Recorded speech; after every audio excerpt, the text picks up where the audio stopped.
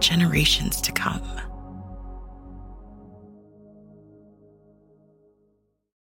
It's Tuesday, April 25th at 2:38 p.m. here on the East Coast. Welcome to another edition of the TDN Writers Room podcast. My name is Bill Finley. I'm a correspondent for the TDN. I also co-host the Down the Stretch show every Saturday with Dave Johnson on SiriusXM Radio. I'm Randy Moss with NBC Sports. Just as last week, surrounded by reams of paperwork as we're getting ready for not only the Kentucky Derby and Kentucky Oaks, but, a dozen undercard races on Friday and Saturday, which are going to be sensational in their own right, some of them.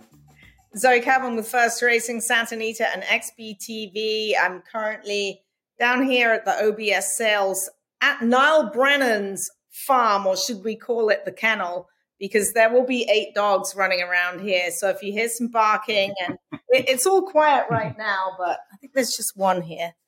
This is Rachel. Come here. We got Rachel here. This is Rachel Alexander. I'm not sure you can see her very well. So Rachel's here, and she's actually Moret Farrell's dog. Hi, Rachel. And she's very excited to be here. Well, hi, Rachel, and welcome to the show. Well, guys, it is the Tuesday. So what do we have? Do my math. 12 days to the Kentucky Derby. Is that right? Oh, my goodness. I can't believe I can't figure that out. But anyways, it's a quiet time. Horses are working. People are getting the last, dotting the I's, crossing the T's, etc. Not a lot of news, but let's catch up on some of the things that are going on. And remember, this is on Tuesday. The time you see this and it's out for viewing, some of these stories may have changed. But there is one defection, and Chad Brown has done it again. He has Blazing Sevens, has the points to run in the Kentucky Derby. And just as he did with early voting and cloud computing, he said, thanks, but no thanks. I'm going to point for the Preakness.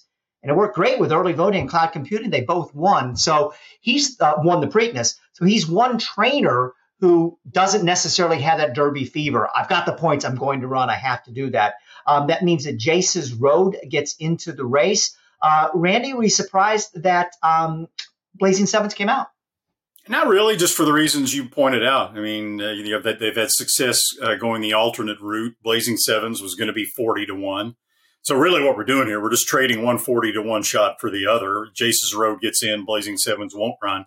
Where it might have an impact, some impact possibly, is Jace's Road has a little more early speed than Blazing Sevens does. When he won the Gun Runner earlier in the year at the fairgrounds, he won it in wire-to-wire fashion. He's not really what you would call a speedball, but he does have tactical speed, so that might introduce just a touch more early pace than you would have had with Blazing Sevens. Yeah, I don't think it's going to make much difference whatsoever. We're going to have a full field, and hopefully that's going to be the only defection, because half the battle of anything Derby related is getting to the Derby. And we all know the days leading up to it, horses still have to have their final works, get over the hurdles. The weather changes in Kentucky. Horses can cough. They can get a temperature. They can get a bruised foot. Anything can happen. A lot of them will be changing surfaces and going to Churchill Downs. We all know it usually likes to rain on Derby week, if not on Derby day. So many things can happen. The battle now for these trainers and owners whose dream it is to even just run in the Derby is to get there in 12 days' time.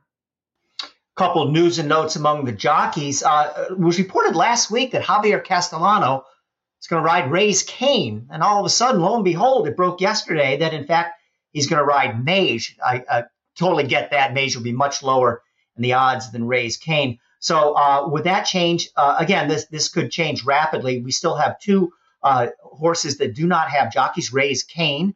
I checked with Ben Colebrook today on Tuesday. He does not have a jockey yet. And the odd one to me is King's Barnes. Todd Pletcher has not named a jockey.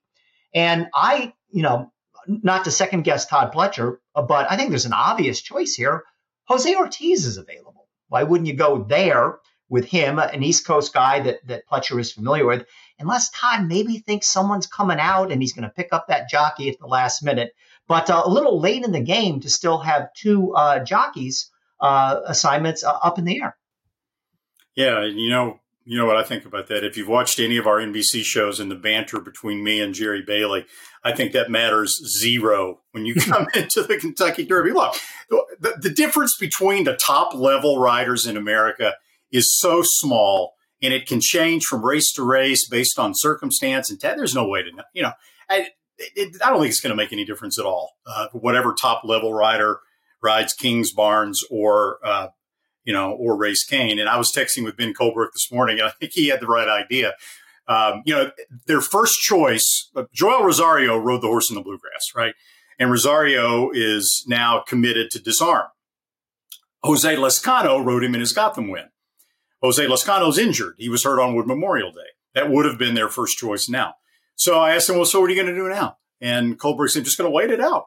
So there'll be plenty of jockeys sitting in the jocks room with a mount. And his exact quote was, I would be more worried if they had only 19 riders. I love that attitude. So I don't think you're going to get, judging from that comment, you may not get a jockey resolution on Race Cane in the next 24, 48 hours. All right, gang. I know it's early, but let's do it. I'm going to pin you down. You have the right to change your mind. You can change. I'm going to change my mind probably 5 or 6 times. My pick on the Derby on a Wednesday changes to a Thursday, it changes to a Friday. But I want to say at this point in time, who is your pick? And who is the horse among the top contenders? Don't give me a 50-1 shot that you're not really that high on, you don't think is going to run well. My pick is Tapit Trice. I've done a complete 180 on him after his Tampa Bay Derby, which I didn't like. I loved his Bluegrass. I always look for a horse coming into the Kentucky Derby who's heading in the right direction and is improving. And I think that he fits that bill perfectly. My horse I don't like will be from the same stable, and that's Kings Barnes. He stole the Louisiana Derby. Fractions of 49.60, 114.69, got loose under Flavien Prat, a gifted horse, but he's not getting that trip in the Kentucky Derby. And based off a race where he had everything go his own way, I'll look to eliminate him from my bets on Derby Day. Okay, I'm going to pin you down, Randy. What do you like? With the same caveats that you just gave out, what's going to happen between now and then. I don't want to I don't want to OD on the importance of post position because I think that tends to be overrated, right? I mean, after all, 3 of the last 4 Kentucky Derby winners were saddle towel numbers 20, 18, and 21.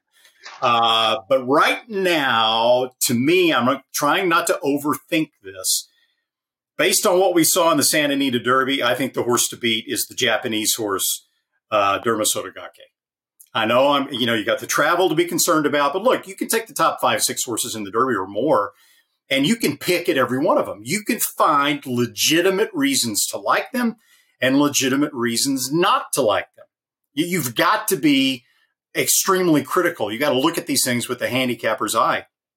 And Derma Sotogake is one of those types. I can find reasons not to like him, but he ran the fastest prep race. There's not a ton of early speed in this Kentucky Derby, at least not on paper, the way it looks right now. I'm concerned about some things, but I think he may be the fastest horse in the race going in. Oh, don't I like? Well, I would take a stand against Tapit Trice. I think he is arguably the most talented horse in the race, but I am concerned with his lack of acceleration, his gears mid-race. And if he gets caught in traffic in a 20-horse field, I think that might not work to his advantage, given the fact that he's not the type of horse that's handy, that can stop and go and hit holes when they develop. I've got concerns about kickback with him after what we saw in the Bluegrass. And to keep him from having to stop and go, I think he's going to be 6 or 7 wide. And I think even if he's the best horse, that might be difficult for Tapit Trice to pull off. So that's why I'm taking a stand against him. But Bill will probably be right, and I'll probably be right. All right, Randy, $1 side bet, as you do with Jerry Bailey. Horse for horse. You can owe me $1 after the Kentucky Derby. How about that? We got it. Okay. Yes. And by the way, with Jace's Road getting in, that's 4 starters that Brad Cox has in the field, including Verifying, who Zoe just talked about. Okay, so let's segue to another subject. And just today, the winners of the horses, riders, trainers, etc. The nominees for the Hall of Fame are in, the people that are going to be inducted. And this was as strong a class as I can remember in a long time. Corey Nakatani gets in, Arrogate, California Chrome, Songbird. And then those were the four that got in from the traditional voting. And then some others got in through various committees, historical committees. The big name there was Fernando Toro got in. I came fairly close on my ballot. I voted for Arrogate, California Chrome, and Songbird. I did not vote for Corey Nakatani, though I'm not going to tell you he doesn't deserve it. He has 10 Breeders' Cup wins. I'm a little surprised he got in because he seems to be on the ballot years, going back maybe 10 years or so. I don't know specifically, so I don't know what changed this time. I have been beating the drum for John Sadler to get into the Hall of Fame, and I don't know why nobody's listening to me. I think that he was a Hall of Famer before he had the great year last year, and did so many remarkable things. I don't get it. I don't see that. I think maybe it's because he generally has no presence with the Kentucky Derby Triple Crown horses, and that's the sexiest category that everybody gravitates towards. So I was surprised by that, but congratulations to the crew, and especially those three horses, Arrogate, California Chrome, and Songbird. That is a mighty, mighty group that gets into the Hall of Fame. Yeah, I think we all three have votes for the Hall of Fame. I tend to be kind of hardcore about who gets in the Hall of Fame and who doesn't. I'm probably more discriminating than I should be because I don't want it to be the Hall of Very Good. I want it to be the Hall of Fame. I had all kinds of trouble this year. Oh my gosh. I mean, you talk about guys that and horses that were deserving. Apart from Arrogate and California Chrome, you had Kona Gold. I mean, my gosh, what does a horse have to do to be in the Hall of Fame? I know he's a sprinter, but you look at his body of work lifetime and it's just unreal. Lady Eli, Blind Luck, Rags to Riches, Hiver to Grace, Game On Dude, the trainers, none of whom made it in. Christophe Clement, Graham Motion, Doug O'Neill, Sadler, John Sheriffs of Zenyatta fame. I mean, my gosh, I think what helped Corey Nakatani, and I'm not going to sit here and say he shouldn't be in the Hall of Fame, he was the only jockey that was on the ballot. And you're not required to pick a jockey and a trainer and a horse. But I think those people who are inclined to want to vote for a jockey had one choice, whereas you had 5 choices among trainers and 9 choices among horses. And I think those kind of maybe some of the votes got split up in the other categories. But congratulations to those that made it. I thought it's really cool to get both Arrogate and California Chrome in the Hall of Fame in the same year.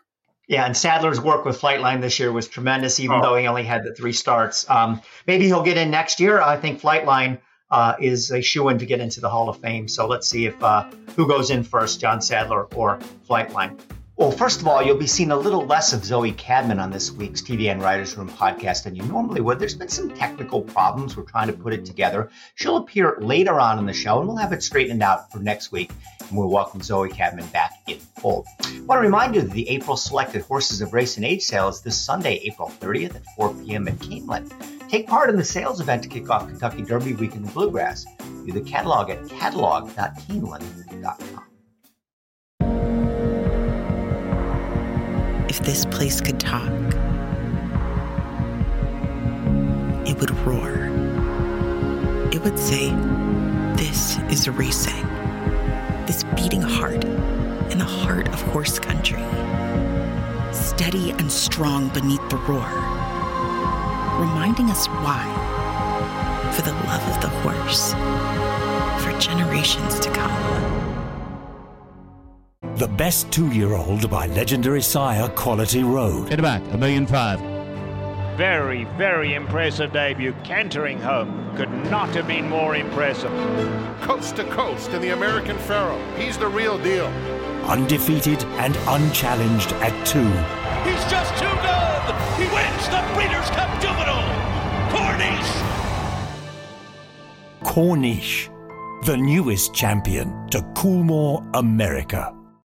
The TDN Writers Room is brought to you by Coolmore. Practical Joke kept his name in the news this week when his Party Favor, a $520,000 yearly purchase for Windstar Farm and Sienna Farm, got her career off to a perfect start on Friday in a Gulfstream Park maiden specialweight, winning the 6 furlong event by 6 1/4 lengths. Practical Joke is now the sire of 46 winners in 2023, including 5 stakes winners and 8 stakes performers. Group is led by Grade 1 winner and Kentucky Derby hopeful Practical Joke. Well, there's some troubling news at Laurel this week, and I think people that are watching the podcast now know all about it. But just to rehash things, according to the Horsemen's Group, 5 horses have broken down and had to be euthanized this month at Laurel, including 2 last Thursday on the same day. They have not raced since then. And the track issues at Laurel have been a kind of an off again issue for a couple of years now. It's an ugly story. It's the last thing that racing needs. Today, there was a racing commission meeting, today being Tuesday, and I wanted to read a quote from Michael Algeo. I hope I'm pronouncing that right. He's the chairman of the Maryland Racing Commission, and I thought he summed this up perfectly. He said, "Equine safety and welfare is the single most important thing at the track. The commission isn't making any judgments as to who is at fault. We cannot afford to get this wrong. We have to get it right." And absolutely, we have to get it right, because already it's starting to turn into a little bit of what happened at Santa Anita in 2019 with all the problems there. Mainstream media is following this. The TV stations are talking about it. The Baltimore Sun is writing about it. This was particularly troubling. WMAR television channel 2 in Baltimore had a poll online. And the question was, should Maryland ban horse racing? 76% of the people said yes. So this is something that needs to be fixed. I have confidence in the Stronach Group, First Racing, to get it done right. And I think we're going to weather the storm here. But right now, Randy, this is a troubling story. Oh, yeah. You know, when Santa Anita had that problem a few years ago, and you were hearing similar outcries, you know, I think there were people at racetracks around the country elsewhere that just kind of thought, well, that's a Santa Anita problem. That's their problem. It's everyone's problem, everyone in horse racing. And I think this just points that out. No racetrack is immune from situations like that, no matter whether they're in a big metropolis or whether they're in a smaller town. You can still get this sort of bad publicity. It's so complicated. Racetrack maintenance. It really is. You know, I've been involved in it once upon a time, way back in the day. And I mean, you've got dirt racing surfaces primarily. It's so hard to get them right. They've got to have enough cushion, but then they have to have bounce. You want some clay, but not too much clay. You want sand, but you don't want coarse sand. You got to have the right amount of moisture. You don't want it too dry. All these different variables. And then, of course, there's the horse element. How sound are the horses? How thorough are the veterinary examinations, and how are the trainers handling that? Are they maybe pushing horses a little too much? So there's a lot of elements involved there, and hopefully Laurel can get it right, because it's a mixture that if it's not in the right proportions and if it's not done properly, then, as we've seen, very bad things can happen. Yeah, and at the outset of this, the horsemen and management, the Maryland Jockey Club, they were really at an impasse. And the horsemen have asked that the Maryland Jockey Club Stronach Group allow John Passero in to inspect the track. He was the former track superintendent there back when the DeFrancis, Frank and then Joe DeFrancis owned the track. And today they agreed to let him do that. He is going to, they say they're not going to go forward with racing there until Passero goes over the track and gives it thumbs up and says that it's okay to race over. One other thing that I'd like to say about this, and I understand there's a lot of anger, and that's understandable, a lot of finger pointing, but I think people have been a little bit unfair to the Stronach Group, saying things you see on Twitter and things that normally you shouldn't pay any attention to, but have kind of cast them as uncaring or kind of botching this up. This is the same company that took the Santa Anita situation and did a 180-degree reversal. They got how important it was, and they took what was the most dangerous track in the country, and lo and behold, these years later, turned it into what might be the safest track in the country. They care, they know what they're doing, Had there been some missteps along the way? Perhaps. The horsemen say Stronach are trying to pin this on the horsemen. I don't know if that's true or not. But I don't think it's fair to say that Stronach and First Racing are the villains here. They, again, have a history of being able to deal with these problems. And again, they understand perhaps better than any entity in racing after what they went through at Santa Anita, how important it is not to have an online poll at a TV station of 76% of the people saying horse racing should be banned. Another big story that broke this week was broken by Dave Grenning in the Daily Racing Forum. Jimmy Jerkins, son of Hall of Fame trainer Alan Jerkins, who in his own right has had a terrific career. Matter of fact, people that follow New York racing considered him for years to be one of the very best trainers out there. A horseman's horseman, learned from his dad. His father was a genius, winning grade 1 races left and right. Well, it got so bad for him that he won all of 4 races last year. It's down to about 10 horses in his barn, and said, as you would imagine, that not only am I not making any money, I'm actually losing money doing this, training horses, and this is not sustainable. He got a job with a Saudi prince. He's going to go over next month to train horses in Saudi Arabia. Good for him. I hope that this turns out to be a something that saves his career. But to me, the story is, how is it that a guy that is this talented and this good a trainer, and believe me, he is really good, could be in this position in the first place? And again, there's a lot of reasons why. And he admitted that he's a bad when it comes to self-promoting. He didn't go to the sales. He didn't wine and dine rich owners, that sort of thing. So it's sort of my fault a little bit because I wasn't doing the things that I needed to do. And I just thought the owners would come to me. But I also think it has a lot to do with the super trainers. Everybody wants the same guys. And, you go to the sales and you pay $1 million for a horse. You're going to give him to Bob Baffert. You're going to give him to Brad Cox. You're going to give him to Todd Pletcher. And even a Jimmy Jerkins, who's a terrific trainer, falls through the cracks. There's no easy solutions to that, but that shouldn't be. He's too good to have ever been put in this position.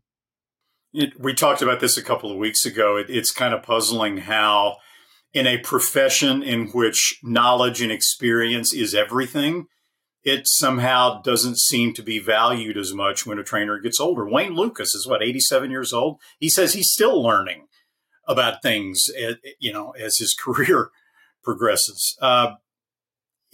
Jimmy Jerkins is like anybody who's been around him and has been around his father. He's a clone.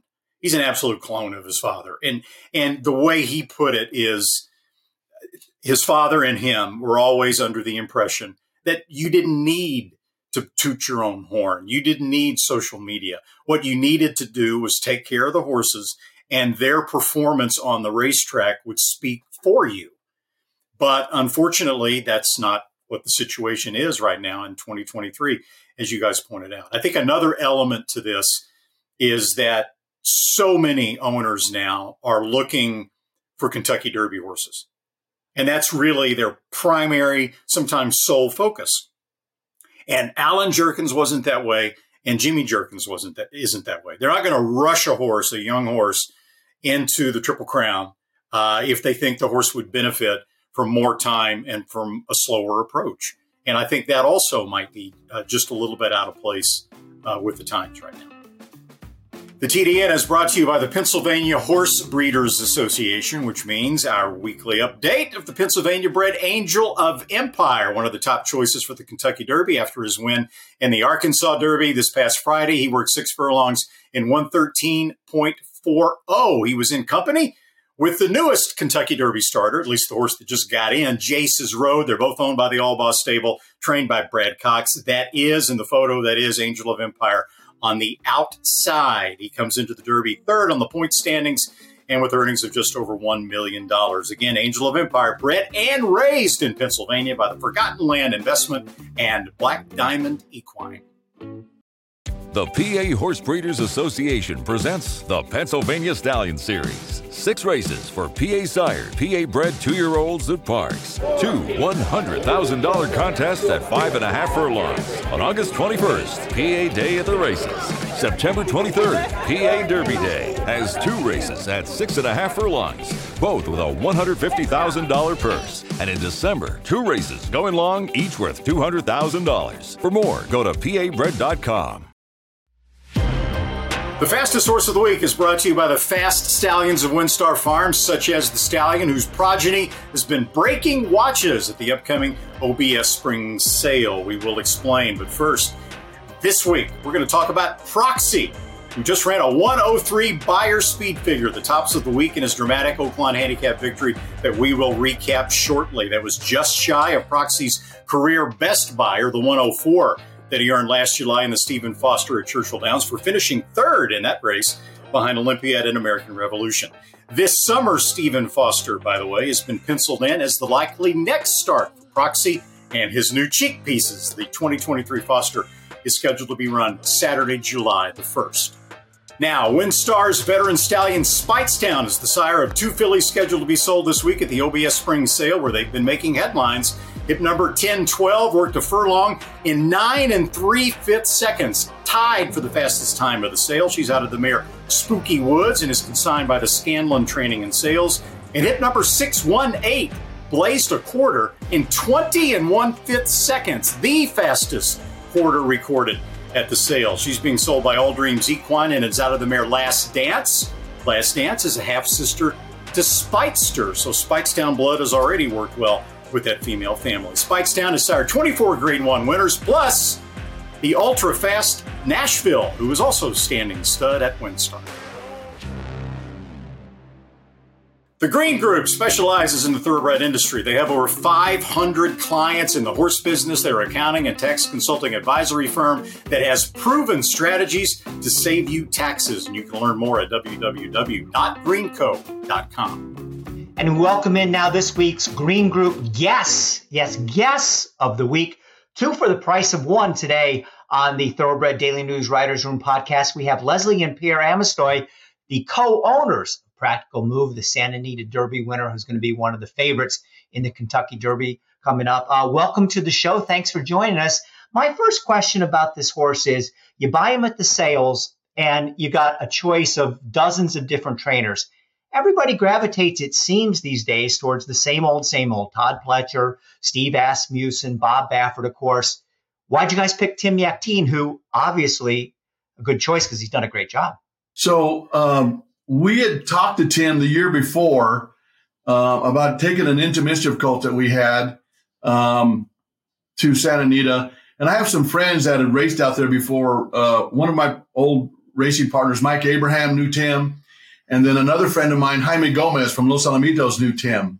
So they both asked us, or I asked them, I said, I want to go to a nice barn, but I don't want to be with 300 or 400 horses. I want something with a little more care, a little more on-hands trainer. They both recommended Tim. We called him. We talked to him. He's been polite and nice in every conversation we have with him. So unfortunately, the Into Mischief colt didn't make it. We worked him a couple times and he got hurt, so we didn't get to go. So we kind of lost track of Tim for a year. And then last year I called him back and said, Tim, I'm going to go get you a couple horses. So we went out to Florida and we bought Practical Move and Blessed Touch. We bought him two horses and a horse named Neiman, Money's colt we bought. So we sent all 3 out to Tim, and we didn't meet him till the Del Mar meet when Practical Move was running his first race. Was the first time we got to meet him, and he was just as nice as could be. And we could see the operation, the barn. And, Leslie trained for 10 or 15 years, so we knew what we wanted, and Tim was what we wanted. He had a great setup and a good operation. Well, tell us the story about the actual purchase of Practical Move, the bidding, the budget, how all that went down. It's a good little story. We went to Florida. My partner on the horse, Roger Beasley, also was a partner on Practical Move. Well, he and I have some nice quarter horses together. And he just called me like in February last year and said, Pierre, let's go get a couple of good thoroughbreds. I mean, you can pick them. Let's go get something. I said, all right. And so Leslie looked it up, said, Pierre, OBS April's coming up.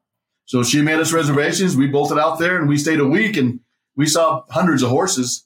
Well, the very first day we got there, we started looking at horses. We found Practical Move. And Leslie really picked on him right away. So we went through the whole process. We did his x-rays, we did the scope, we did the confirmation approvals, we did everything. And we just liked him. And we were looking through many, many horses. We kept coming back. Every day we come back to that stall. and make sure he didn't have any bad habits. He wasn't a cribber or a walker. He was mean or he was ugly. Everything was perfect. He was kind. He was calm. He was never turned a hair. He was just professional. He was first on our list. Then. He was first on our list. Yeah. Then when we saw him work, we were like, whoa, look at this. Big 16.5, 17 hand horse working in 10-1. And he looked like he was galloping. Mm-hmm. But he caught that time that fast. This is a good one. This is a good colt. Mm-hmm. So, of course, we waited after the work, checked him again, make sure his legs were good. He fit every box we checked, we wanted. He had the scope and the size, the foot. He had everything. The only concern we had was his April 30th birthday. You like to have him a little early, you think, right? Well, we said that's not enough. He's big enough. He's mature enough. The birthday, we said, we're going to go for it. So he was in first day. So, we're getting nervous. He's our first pick of the whole set. That's the horse we want. So we walk up to the ring, and Leslie's getting nervous. She's trying to hang on to me, and she's getting nervous. I'm getting nervous because we want him. And so he gets up there, and our budget was about $175,000. I said, we'll get him. I said, Practical Joke isn't the bomb yet. He's got some nice horses. He had one Grade 1 winner. Most of his runners were in Chile. I said, we'll get this horse. And he hit $175,000 in 15 seconds. Yeah. Oh my God. I said, he's going to, and so Leslie goes, oh, we're not going to get him. So she walks off. And she goes back to the table and she's upset, So I hung around and I bid again. And then another guy bids and I bid again. And I look across the ring and I see the guy that's bidding against me. I see him. And he's starting to fret. He's moving his book. He's moving his hat. He's wandering, and he got to 215. And I said, I'm going to go it. I just looked up and told the spotter 230. And he goes 230. And he walked off. He walked away and I got him for $230,000. We got him. So he was over our budget, but what the hell? He was our number one pick, which we never get when we go to sales. We always pick the number one, but we never can buy him. So, Leslie, what did you think when Pierre walked back to the table and told you had the horse? Well, he had the ticket hidden in the book. And I was like, when he got back, I was like, we should have got more people together. We should have done something. We should try to get him, And he just opened his book and dropped it on the table. And I said, oh, you got him. We were like so happy. We had no buyer's remorse ever with him. We loved him from the start. So she says, Pierre, was that the right move? Yeah. And we look at each other and she goes, that's his name. Practical Move. Yeah. She named him right there when we bought him. Was that the right move? I said, I don't know, but that's his name. It's Practical Move, So that's how that went down that day. That's an amazing story. You're a competitive bunch. But it's not just like you were two novice horse people coming to OBS to look at horses to buy. Tell us a little bit about training career. You trained a ton of winners, Leslie. And I heard a little birdie say maybe that, you were a jocks agent. Yes, I trained for about 10 or 12 years at Santa Fe and Turf Paradise and, in this area around here. And then when I decided to have our family, I stopped training. But we met at the racetrack in Turf Paradise.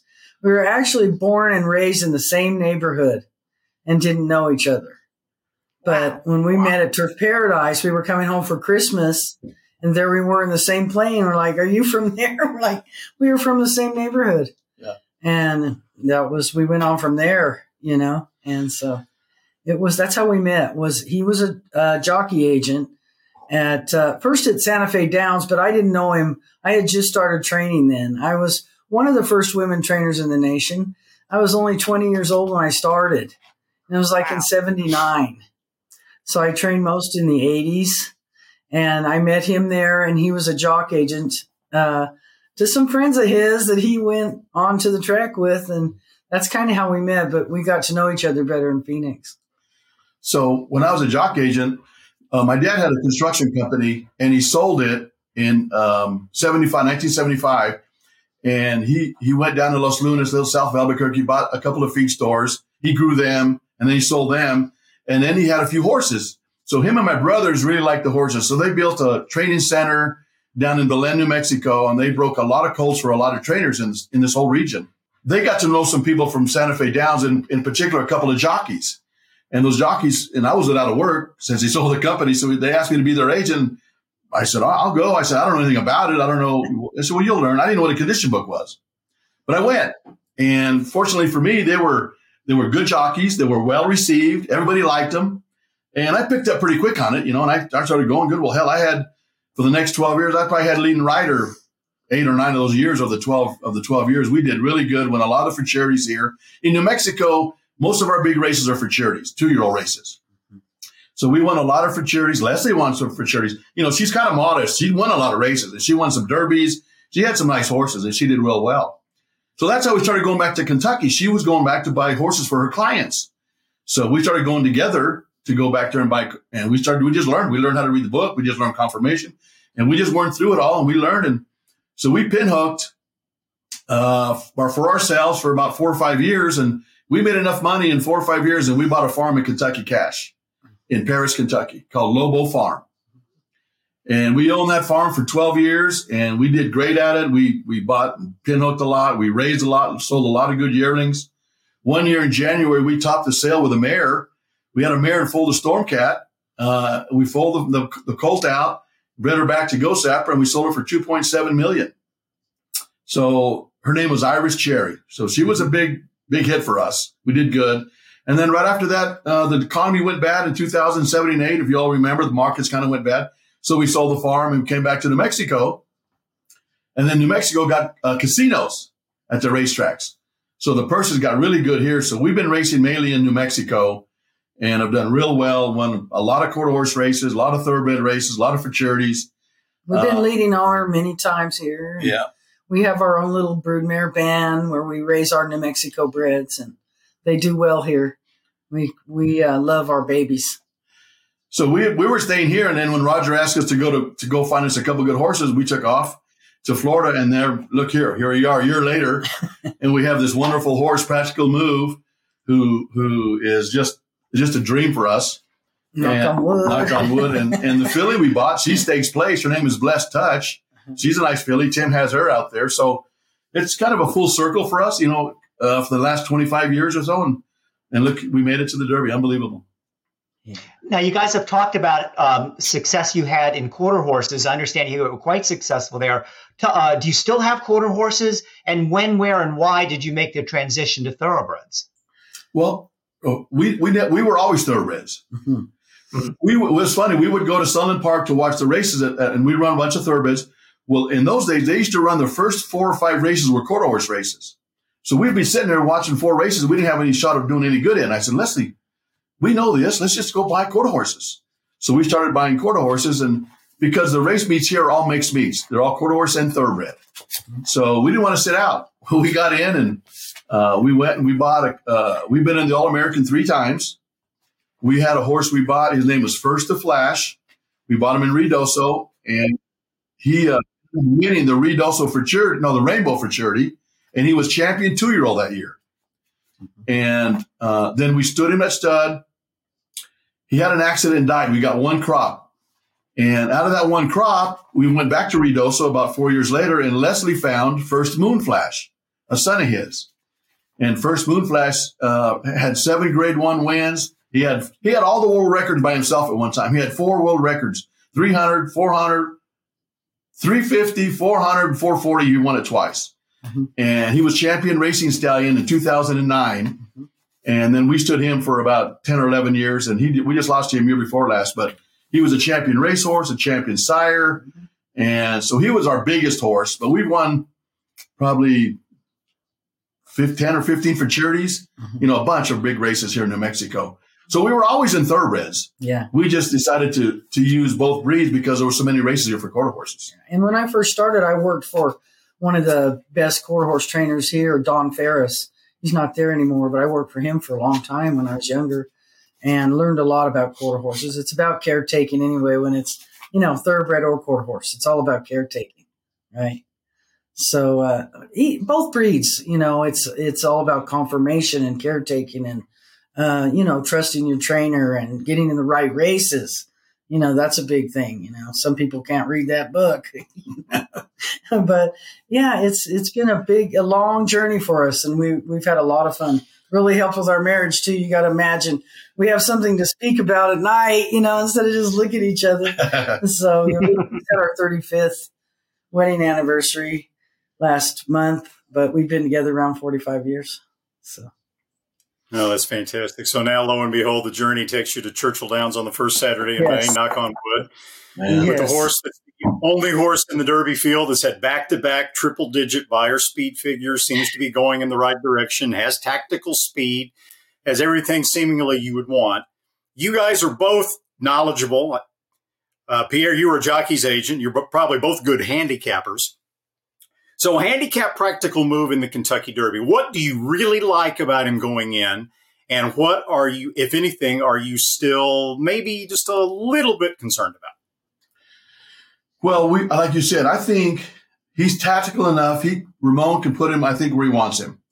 And what we're hoping to do, and I hope we can get a good enough break that we hit the first turn and we have 2/3 of them behind us.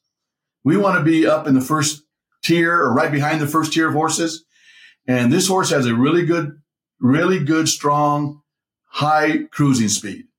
So if we can get a good spot and just cruise down that backside and set ourselves up, he's got a good turn of foot too. In the Santa Anita Derby, we're not going to criticize Ramon, but we think he waited just a little bit too long before he turned him loose. And those other horses had momentum on us, and they were up on him before we turned for home, and they had momentum, and he held them off. He showed a lot of guts, I thought, that day. Never running that far, and to hold off those good horses, I thought he did great. So if we get our trip, I think coming out of the turn, we're going to be close to the lead or hitting the lead, and then they're going to have to come get us, I think. If his horse switches leads like it's supposed to, I think he'll finish strong, and that's what we're hoping for, of course, right? But I think this horse, he's been bumped, and he's been back before in some of his early races. Didn't care. He just came and made his run. He ran second to Cave Rock. He ran third to having a meltdown. He's run with good horses. So I think we've got a good enough horse that he's smart enough and he's cool enough and he's just doesn't make any mistakes. Then I think that's what's given us our best chance to win the race is his class. Yeah. And when we go this far, which is a long ways, we got to rely on Ramon. He's got to make the decisions when it's time, and he's got to know where he's at in the race, and he's got to remember they're going to be coming. Those guys are going to be coming. So we got to try to get a jump and get to the wire. Yeah, and the one thing about Practical Move is that he is cool under fire seemingly in any situation. His work before the Santa Anita Derby was terrific, surrounded by 5 horses that gave poor Tim Yakteen an almost heart attack as his final prep for the race. It looks like he has the mentality to come in and be cool under fire. How's your mentality? Do you have massive Derby fever? I mean, how are you feeling going in? Is winning a Grade 1 thoroughbred race better than winning a Grade 1 futurity race? And how big is your Derby fever? It's big. It's big. We're real excited. I mean, we've got a lot of family coming, a lot of friends coming. I was just showing up all of our boxes this morning, for Churchill. So I'm excited. The word's around town. Albuquerque it's a city, but it's not that big. Yeah. So a lot of our friends know, they're calling and they're texting, and so we're very excited. We're really excited. And then the Churchill's been really nice to us, call us, let us know, what do you need? What do you want? They were really nice to us. And we appreciate that, but we're very nervous about it. And we're just hoping everything goes right. If there's a way to be confident and nervous at the same time, we're confident, but we're nervous at the same time. We're nervous. Yeah. We got to get the trip. We know it. We've been in it a long time. We know it. 20 horses. So when people go to the sales, obviously a lot of them are looking for that Kentucky Derby horse, right? And if Practical Move were by Tappet or by Curlin, he probably would have gone for a lot more than $230,000. But there are horsemen who are skeptical about the sire Practical Joke and the 1.25 mile distance, since he was primarily a one-turn type horse. But I understand you guys are not really that concerned about the pedigree. Tell us why. Well, Practical Joke himself, was a grade 7 furlong mile horse, but his sire, Into Mischief, who is the leading sire in the country right now, he's had some Kentucky Derby winners, right? And Practical Joke's bottom side is a Distorted Humor, and he's had horses go to the routed ground. But when we went to look for a horse that time, we were looking for a horse that had a speed sire, and we were trying to get the distance from the dam side. Mm-hmm. So we thought we have a good mix with A Fleet Alex Mare, the second dam's a Gerald Meeting, which is a Seattle Slew horse, and then I think Lear Fan. So we had the distance on the bottom side, we thought, to carry him a routed ground. So we had the speed, and I think it's shown up that way with him being tactical enough that he can use that speed, but the bottom side to carry the distance. And I think that's proven out right now. Mm-hmm. Can he get the mile and a quarter? We'll see next Saturday, right? But he's got enough pedigree, I think, beyond practical joke himself to hopefully catch that distance. And maybe that's why we got him for 2:30. You're right. He might have brought 7:30 if he was a Tappet or or one of those because horses. He's an individual. That's the other thing. He's an absolute individual. He's big. He's strong. He's classy. If he'd have been a Tappet, he'd have brought big money. Randy, when you see the horse, mm-hmm. he doesn't look like a sprinter. He looks like a router. He's big. He's long. His neck is long. He's stretched. He's got a hip. Long hip. He looks like a router, even though he might be bred by a speed sire. He looks like he can route the round. Mm-hmm. And it was so funny when Tim entered him in the Los Alamitos Futurity, we'd run him just a couple of short races, a 6 furlongs, a 6.5, and he ran third in a 7 furlong race. Had a bad trip and still ran third in a stake. And Tim, that day we were standing in the grandstand, he said, "We're going to find out today, boys and girls, if he can run a routed ground." Mm-hmm. And he killed him. He sat there and ran right behind Arabian Lion and smashed. You could see at the half mile pole, Ramon was just waiting, just sitting there with full horse. Mm-hmm. They made that turn and he just opened up and beat long lane there. And by the way, after the race, Tim said, "I think he answered the question today. I think we can go routed ground." He was confident then. So I think now he's really confident in the horse, where he was worried a little bit, but I think that's gone. I think he's confident in our horse. Well, Leslie and Pierre Amestoy, thanks so much for joining us here on the TDN Writers Room podcast. Best of luck with Practical Move in the Kentucky Derby. Thank you very much. Thank you much. Appreciate it.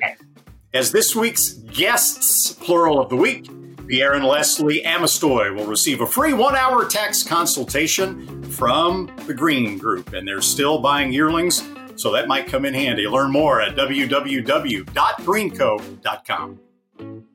Are you paying too much in taxes? The Green Group can help. There's a reason the most successful owners, breeders, and horsemen select the Green Group as their tax advisors. They save you money and share successful strategies. Over the past 40 years, the Green Group founder, Len Green, has owned and bred some of the best racehorses in the history of the sport, like Eclipse Award-winning champions Jaywalk and Wonder Wheel.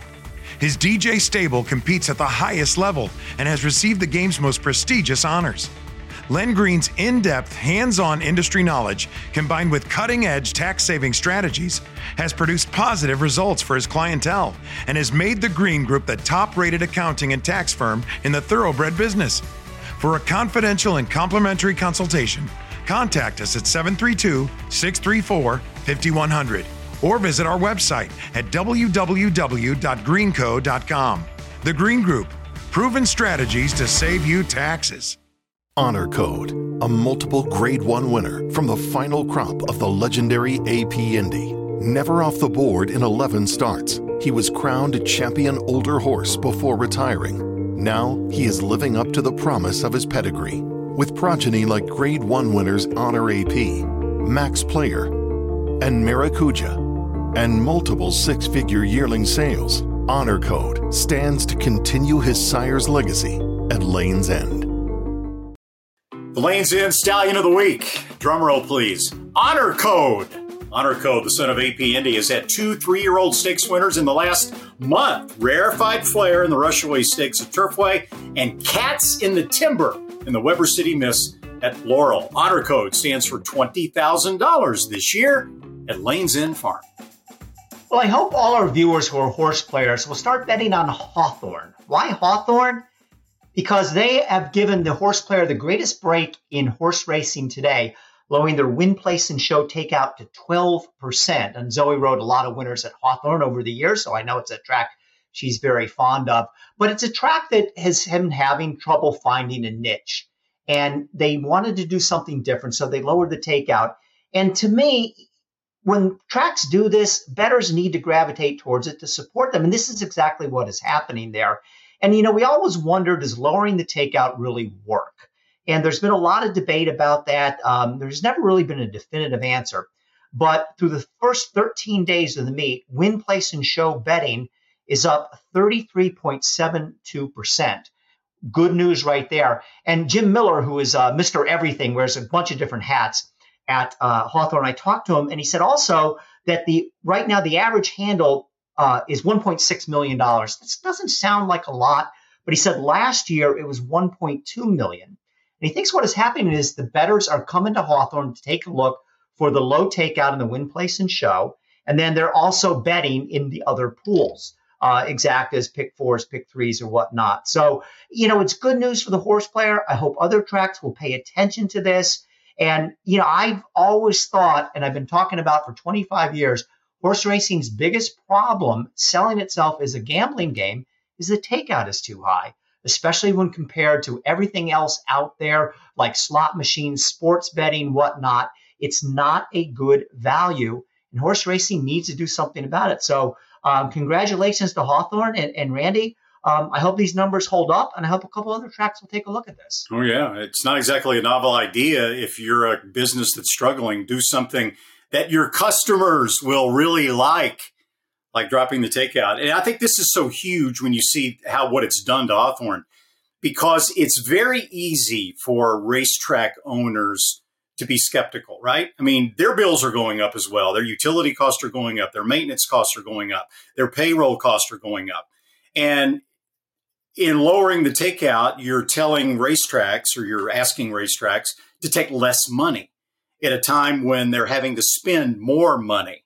And I think racetrack owners also, I know that racetrack owners have been somewhat skeptical that if you have a horse player who's got a choice between track A and track B, and they know a lot about track A, but track B is lowering their takeout, they're not really sure that it matters so much to a horse player that he'll shift his allegiances from one track to another.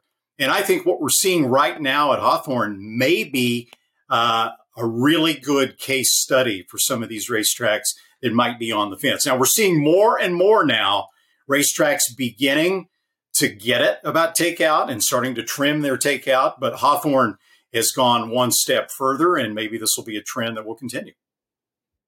Lower the takeout, the bettors will come. And good for Hawthorne, because this is a particularly tough time for them because they don't have a circuit anymore. It used to be an Arlington Park Hawthorne circuit for the most part that would take the horsemen throughout the year. Without Arlington and without those dates, Hawthorne is left on its island to support itself. The horsemen can't stable there year round because the standardbred racing comes in there and they have to get out. The track changes. So Hawthorne for Chicago, for Illinois racing, is a standalone track. So that's hard enough in of itself. So the fact that they're lowering the takeout as well at the very crucial time that they really, really need it, I would applaud people and encourage them to go and play at Hawthorne and help them out. They're helping you. Give them a helping hand too. I think why the landscape is changing a little bit in regards to takeout is because, more and more and more money at every racetrack is being bet off track as opposed to being bet on track. And the simulcast arena has gotten so hyper competitive among racetracks that if you're a mid-major racetrack like Hawthorne is right now, it's a tough road to go. It's tough to compete against the Saratogas and the Churchills and the Del Mars and all those other signals that are out there. So what better way to differentiate your signal from some of the others than being able to advertise, bet with us, and we'll give you more money back. So I do think that we're going to see more and more of this going forward. Randy, it's interesting you brought up that point because the other change is they're not running on Saturdays. And you say, what, a racetrack's not going to run on Saturday? So they said, on Saturday, they get buried. Everybody's paying attention to Gulfstream, to Keeneland, to Santa Anita, to Aqueduct. Who's going to pay attention to Hawthorne on a Saturday? So they switched their Saturday cards to Thursdays. Now, they are going to Saturdays a little bit later in the meet, but they think that's been a big help as well. Not a lot going on the racetrack last weekend. It's kind of that quiet time. But one huge race, the Oaklawn Handicap, won by Proxy. Randy, you talked a lot about this horse, about how he always looks like he's not going to get it done, and he's sort of going backwards. Track announcer Jim Pyers even said, Proxy not responding much. And no sooner did Jim get that out of his mouth than he did respond. But he wins by head over Last Samurai, a nose back to Stiletto Boy. Here's my take on this division. It's not very good. Everybody retired last year that mattered. And there are some good, solid horses. Proxy, Art Collector, West Willpower, Last Samurai, Stiletto Boy, Defunded. They're just going to take turns beating each other throughout the year. But congratulations to Proxy. He moved up to second on the NTRA Top 10 poll. Leap Power is still first. And Randy, has this guy finally figured it out? Well, Bill, I didn't pick Proxy. I thought he'd be a fast closing second like he always is. But I know who did pick Proxy. Yeah. So what did you think about it? He was terrific. I'd actually reached out to Mike's assistant, Hillary Pridham, and asked about Proxy because they'd all decided that he would like that racetrack. And he gets Joel Rosario back on him, and he's always a little bit closer with Joel. And they'd worked him in cheek pieces. Now, this is the one thing that I've yet to figure out about the DRF. And, if you take blinkers on or take them off, you have to have it in the form. You can't do it. It has to be notated. It has to be notated in Europe as well with the cheek pieces. Cheek pieces in the US, you do not have to notate it. You can take them on and put them off. I think it should be notated. I write it down in my DRF formulator when I'm watching races, who's got cheek pieces, who hasn't, because that's the only way you know. Anyway, he works in cheek pieces. Hillary said it was much better. They were hoping he would be closer. Of course he wasn't. Broke well, took himself back, got himself out of the kickback, which he hates. And it looked like all was lost. And then all of a sudden, he did come flying in the last 50 yards and got his nose down just in time for the win. So I think maybe they made a little bit of difference in the last 50 yards. I don't know. It was a good win. It was a good race. It was a very, very good race indeed. And as far as the horse that ran second, Wayne Lucas's horse, he got into a little bit of a bump with Stiletto Boy when they turned for home because there was just enough room to lure Christian Torres in there. He got in there, and a lot of people thinking maybe he should have won. I don't think so. I think the best horse won on the day. The TDN Writers Room is brought to you by XBTV. The XBTV workout of the week is the Kentucky Derby favorite, Forte. He had his first workout at Churchill Downs on Friday with his old pal, Bright Future, seen working here. This is exactly what I wanted to see from Forte. Got a little bit of pep in his step. It's been a lot cooler there at Churchill Downs of late. I think he's glad to get out of Florida. And if you're worried that the Florida Derby knocked him sideways, don't be. This is a good work, and you can watch it only on XBTV. All the thrills. Fraction of the bills. Experience the power of the partnership. Change your life, make new friends, and compete at the highest level of thoroughbred racing. West Point Thoroughbreds, the gold standard in racing partnerships. Visit westpointtb.com.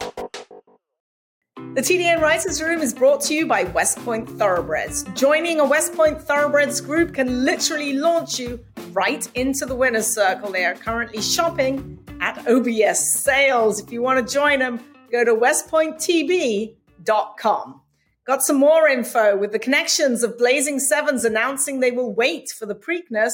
West Point-owned Jace's Road has made it into the main Derby field.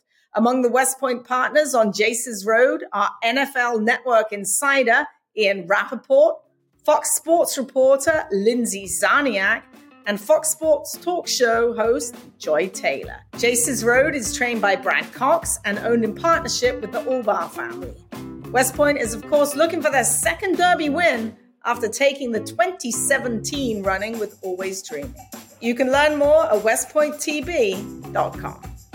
Well, that's a wrap for this week's show. I want to thank Randy Moss and Zoe Cabin, who join us each week at this time. Our Green Group guests, plural, of the week, Pierre and Leslie Amestoy.